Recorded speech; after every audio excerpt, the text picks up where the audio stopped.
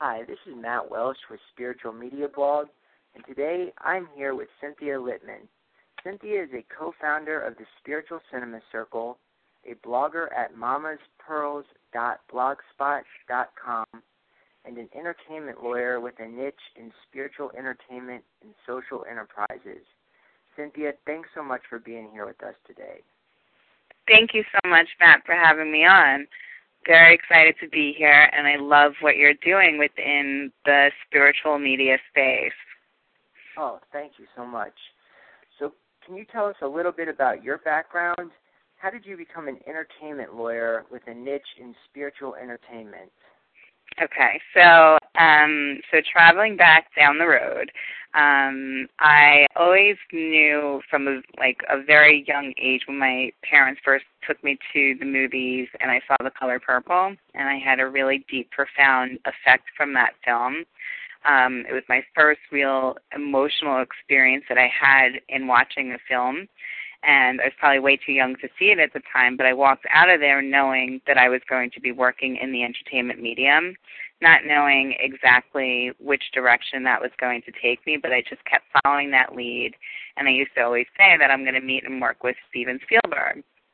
And so the years went on. I got various internships and jobs within the entertainment industry, working on the talent side in a talent agency and also in a recording studio. And then when I was in college, I started to narrow down my focus and realize that I truly did enjoy learning, and I wanted to continue on with that because I didn't feel like I learned enough yet in college. And I was taking legal study classes at the time, and I continued to do well in them. And they happened to coincide with my schedule because all the legal studies classes were offered at night. So at the time, I was more into being nocturnal than waking up at 9 in the morning and going to science classes. So I followed my guidance to say, okay, you need to take nighttime legal studies classes. Again, I was doing well in them.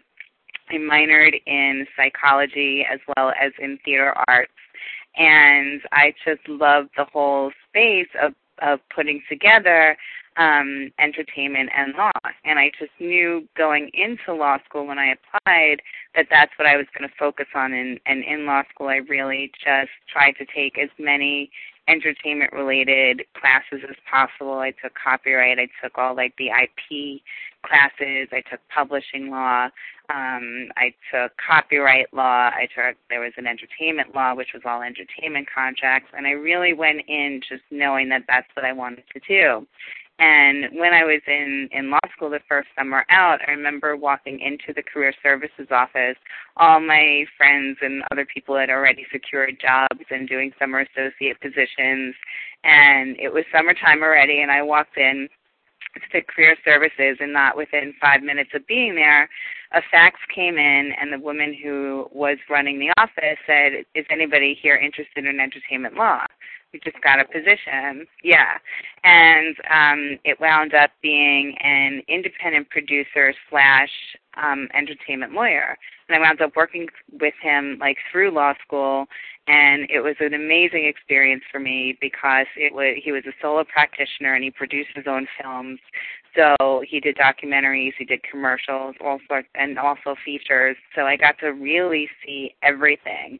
When you work in a larger environment, you're only given access to snippets at a time, and I really got to see everything at once and have my hands on both doing production work as well as doing the legal work for the productions and the distribution of his films. So that was just a great environment for me to work in throughout law school. And then when I graduated law school, I knew I didn't want to go into a big firm. And when you know you don't want to go into a big firm, it kind of narrows down the focus to I either wanted to be in a small law firm environment or in-house in a production company. And excuse me one second. Sorry. And it took me about a year to find a job between law school and where I wound up. I did various temp positions, all over the entertainment industry. I also worked a little bit in financial, which, I mean, one day in working in the financial world, I knew it was not for me. And eventually I found myself responding to an ad that says free movies, and the job description was actually from New Line Cinema. And I wound up having my interview at New Line Cinema the same day that I got engaged. And I just knew it was right. So I began working at New Line Cinema at the time where they'd just been acquired by AOL Time Warner. They had that whole merger going on. And, you know, first couple of months in was a huge round of layoffs in the company. So I really got a huge taste of what corporate life was in a big company that had a public company as its parent company. And it was also the time when they were gearing up for Lord of the Rings. It was before the first Lord of the Rings film came out. And so I was like thrown into doing merchandising and licensing deals for trademark issues, and I was just trying to be such a sponge. You know, I felt that New Line was such a great environment for me to really get an insight as to what it really takes to run a production company, to run a company, and also to understand like the mentality of each of the different departments, which, you know, you don't really see as up close and personal when you're working in a law firm and just servicing a client. And to me, it was just such a wonderful apprenticeship and exposure. And I worked at New Line for about 4 years. And in my 4th year, I came across an ad in like the Learning Annex lecture series that said Mystical Movie Messages That Inspire Our Lives. That was being given by Stephen Simon. And it was the first time where it really clicked for me that there was a space for mystical movies. And Stephen was at the time going around the country giving these talks and lectures and basically introducing the public to the world of spiritual cinema. And he was working with a very good friend of mine, Lisa Schneiderman at the time, to help launch the brand of spiritual cinema as its own genre. And I was just like, bells started ringing in my head. I went to the lecture, wound up connecting with a bunch of people there who I still talk to today. And I was talking to Stephen afterwards. I bought his book, and he was like, come on my telecall. We do telecalls about people interested in getting more involved with spiritual cinema, whether you're an artist or on the business end, and we'll basically support you through it. So I went on the call and wound up, again, connecting with other people on the call who I'm still in contact with today, and wound up really, really connecting with Stephen and became his personal attorney. And through that, we got to do such projects as Indigo, which was the film based on James Twyman's work about indigo children in the world. And that was really my first exposure to the larger world of the spiritual luminaries. I mean, I've done a lot of spiritual work all through growing up, but it was the first time I really, was working within that space and with those people as partners. So about, I'm not sure, exactly like the timeline, but Stephen's good friend is Dr. Gay Hendricks, who him and his wife are best-selling relationship authors and have been in the transformative relationship space for over 30 years. And aside from running their institute and doing workshops and seminars all over the world, Gay is also like a perpetual entrepreneur. And he came up with the idea of doing a DVD of the month club for spiritual film. So it was Stephen, myself, Gay, Katie, and Ariel Ford, who's a big-time publicist in the spiritual author space, who basically got together to form the Spiritual Cinema Circle. And from there, it's just my whole career and purpose just came into alignment in that I knew that if I'm going to be working in an entertainment or at all in law, I really wanted to work in the space that was creating positive, inspiring films to put out into the world to help transform consciousness. That sounds great. That really sounds like a very fascinating and productive background. How has your interest in spirituality influenced the way you practice law? For example, how you negotiate contracts or draft agreements? That is a very, very fair question, especially coming from a fellow lawyer yourself, who I know is young in the field, and you're crafting around with doing your writing and exposing from the inside out the spiritual media universe.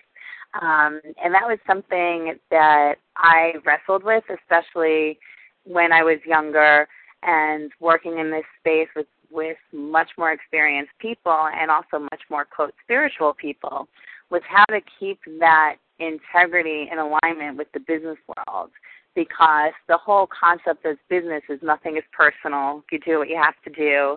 It's much more cutthroat than where, when you're working from a spiritual space where you're trying to create harmony and win-win situations. And I will not say that it's been all easy. I've certainly hit some interesting bumps in the road, but I try to keep myself aligned in the face of, when I'm doing business deals, it really is to bridge people together for the greater good of whatever it is that they want to do. And most of my dance is managing people's expectations around the deals that they're entering into. And the one thing for me that I built up with my clients is a certain level of trust that I will handle that, and not only competent in getting the work done, but I'll handle it from a respectful place. Now, the one thing, though, that I will say about having your clients trust is that trust is not enough. You still need, the information. And I used to always get, well, I trust you completely. I'm like, well, that's nice. I still need, the facts and the data so I know what your expectations are going into this deal so you're not disappointed later.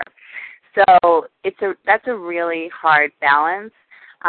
Conflicts usually arise because of miscommunication. One party was expecting one thing and it turned out to be another way. And that's really the hardest part, is just to help a person understand and kind of meet in the middle. And that's a delicate dance that I'm constantly learning how to do and improving in my practice. There's a reason why the practice of law is considered the practice of law.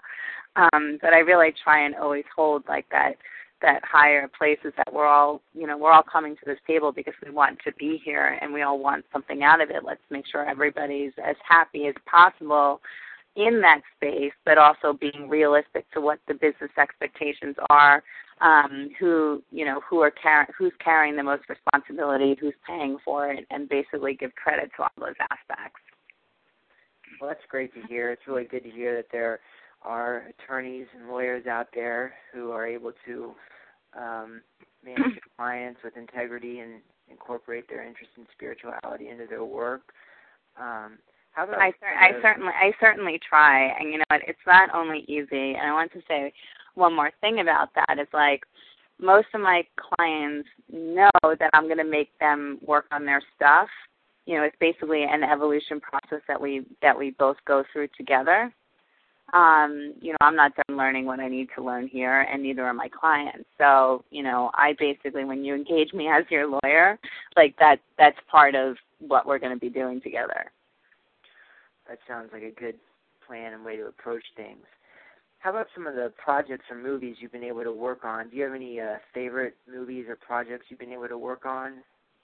Yeah, working on the Spiritual Cinema Circle just in and of itself was such a feat for me. I basically came out, I had 4 years experience at New Line and just got thrown into this environment and, thrown into an environment from coming from a department of legal and business professionals working on tasks together to basically being the only one handling all the legal issues and all of that kind of stuff, and setting up the templates and working in areas I hadn't worked on before. So, it really was a time for me to get over whatever fears or hesitations I had, because I had to do it. People were depending on me, and if I didn't get my job done right, and if I didn't get the contract signed, we literally didn't have a product to put out that month. So I worked very closely with both Stephen Simon and Anna Dara, who is the director of acquisitions and just, a mega powerhouse in herself. I just absolutely adored working with her.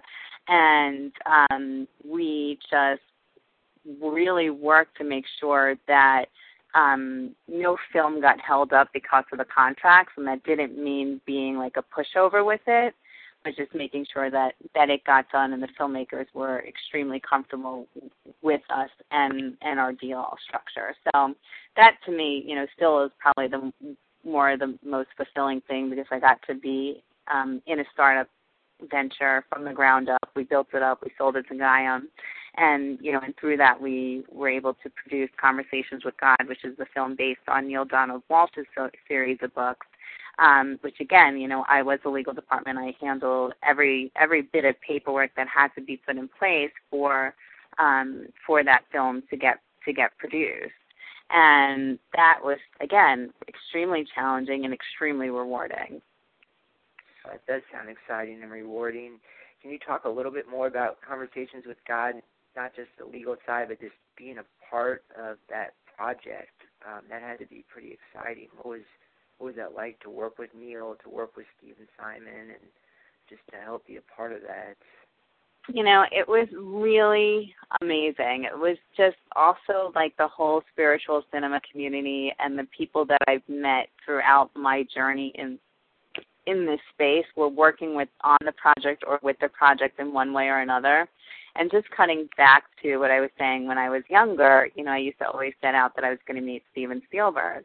And when I met Stephen Simon and saw it was like this still had the SS and he was still Steven, like for me it was like that's close enough. So, I always followed my guideposts, and coming into that project and just seeing everybody on set, in action, doing their jobs, putting this film together, working at all hours of the day or night. It was so fun and just so alive, and you really saw like the manifestation of what we were talking about for so long, and what we were supporting other filmmakers do.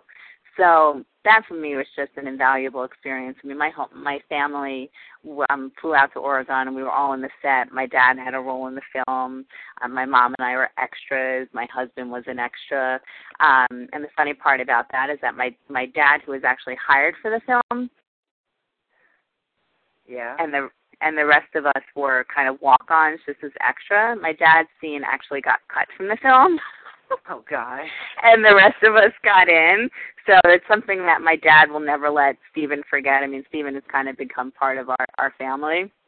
And it's something my dad will never let Stephen forget, and what, like, we go around, like, boasting about. So it was just a really, really fun thing to experience, and also to see Stephen in action. I hadn't seen him. I saw him on set with Indigo, but he had a huge responsibility with Conversations with God, and watching him in action was just, again, such a learning experience for me. Yeah, I bet that sounds so much fun. He's a genius and a pioneer when it comes to spiritual cinema, in my opinion. We call him the godfather of spiritual cinema. Yeah, I agree. I love his movies, What Dreams May Come, and Spiritual Cinema Circle. Well, what's funny about those movies was I've never seen them before I met him. So What Dreams May Come, Somewhere in Time, I never seen them. I've heard of What Dreams May Come, but I never saw it. The only film of his I really have seen before I met him was Bill and Ted's Excellent Adventure. Oh. So a little different. It's a good. It's just slight, but one of my classic favorites. It's fun movie. Yeah, it's just funny. Yeah. What advice would you have for anyone who wants to work with spiritual entertainment, whether that might be a writer or a filmmaker or a lawyer or a promoter? Is to do it, is to find your tribe and the people you're comfortable working with, and to do it. The hardest thing that we're finding just in the landscape of the entertainment industry is carving out the space and figuring out the distribution channels to really showcase these films and get it into more of a critical mass. I still don't. We've had a few breakthroughs just in this genre. The Secret being a mega one, What the Bleep being a mega, another major breakthrough, but it's still not fully on the mass, just the mass majority's radar of, searching out these films. So, the films still need to get made. The business structure to help the distribution channels still need to have more attention and be built up. And, we're working to figure all that out as well. Spiritual Cinema Circle is one small part of that. Yeah, it's exciting to sort of see movies like The Secret and What the Bleep make a impact and gather some attention, and always on the lookout for movies like those. Right, and part of what I do also now. I don't handle like the day-to-day stuff in the circle since it was acquired by Gaiam. I'm still an equity partner, but now my practice is really. My current entertainment law practice has really been to work with filmmakers who have produced their film and try to secure distribution for it. And, that to me is intensely gratifying to be able to stand behind and really champion the films, as well as, I work with up-and-coming social entrepreneurs to try and put different business models together to really affect the whole landscape of the entertainment medium, and as well as to really put forth causes that, my clients feel are important and that I feel are important into, the mass consciousness. Oh, that's great. If somebody's interested in working with you or just trying to get a hold of you to bounce some ideas off, do you have a website, or what's the best way to the best you can reach me either on LinkedIn. My profile is up there under Cynthia Littman. They can also email me. My email address is cynthia@littmanpllc.com. And I'm also on Facebook, and I'm also on Twitter at CynTweet. Oh, that's great. Well, we really appreciate you taking the time to be with us today. Do you have any closing remarks for our listeners? Closing remarks. I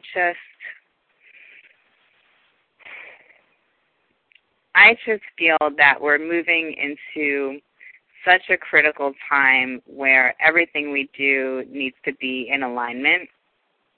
And for me, I know that space is within the spiritual cinema medium, as well as working with social entrepreneurs, and also, the other third part that I do is working in the parenting space. I'm now, I've come a long way since the startup days of the Spiritual Cinema Circle, and I'm now a mom with 2 kids.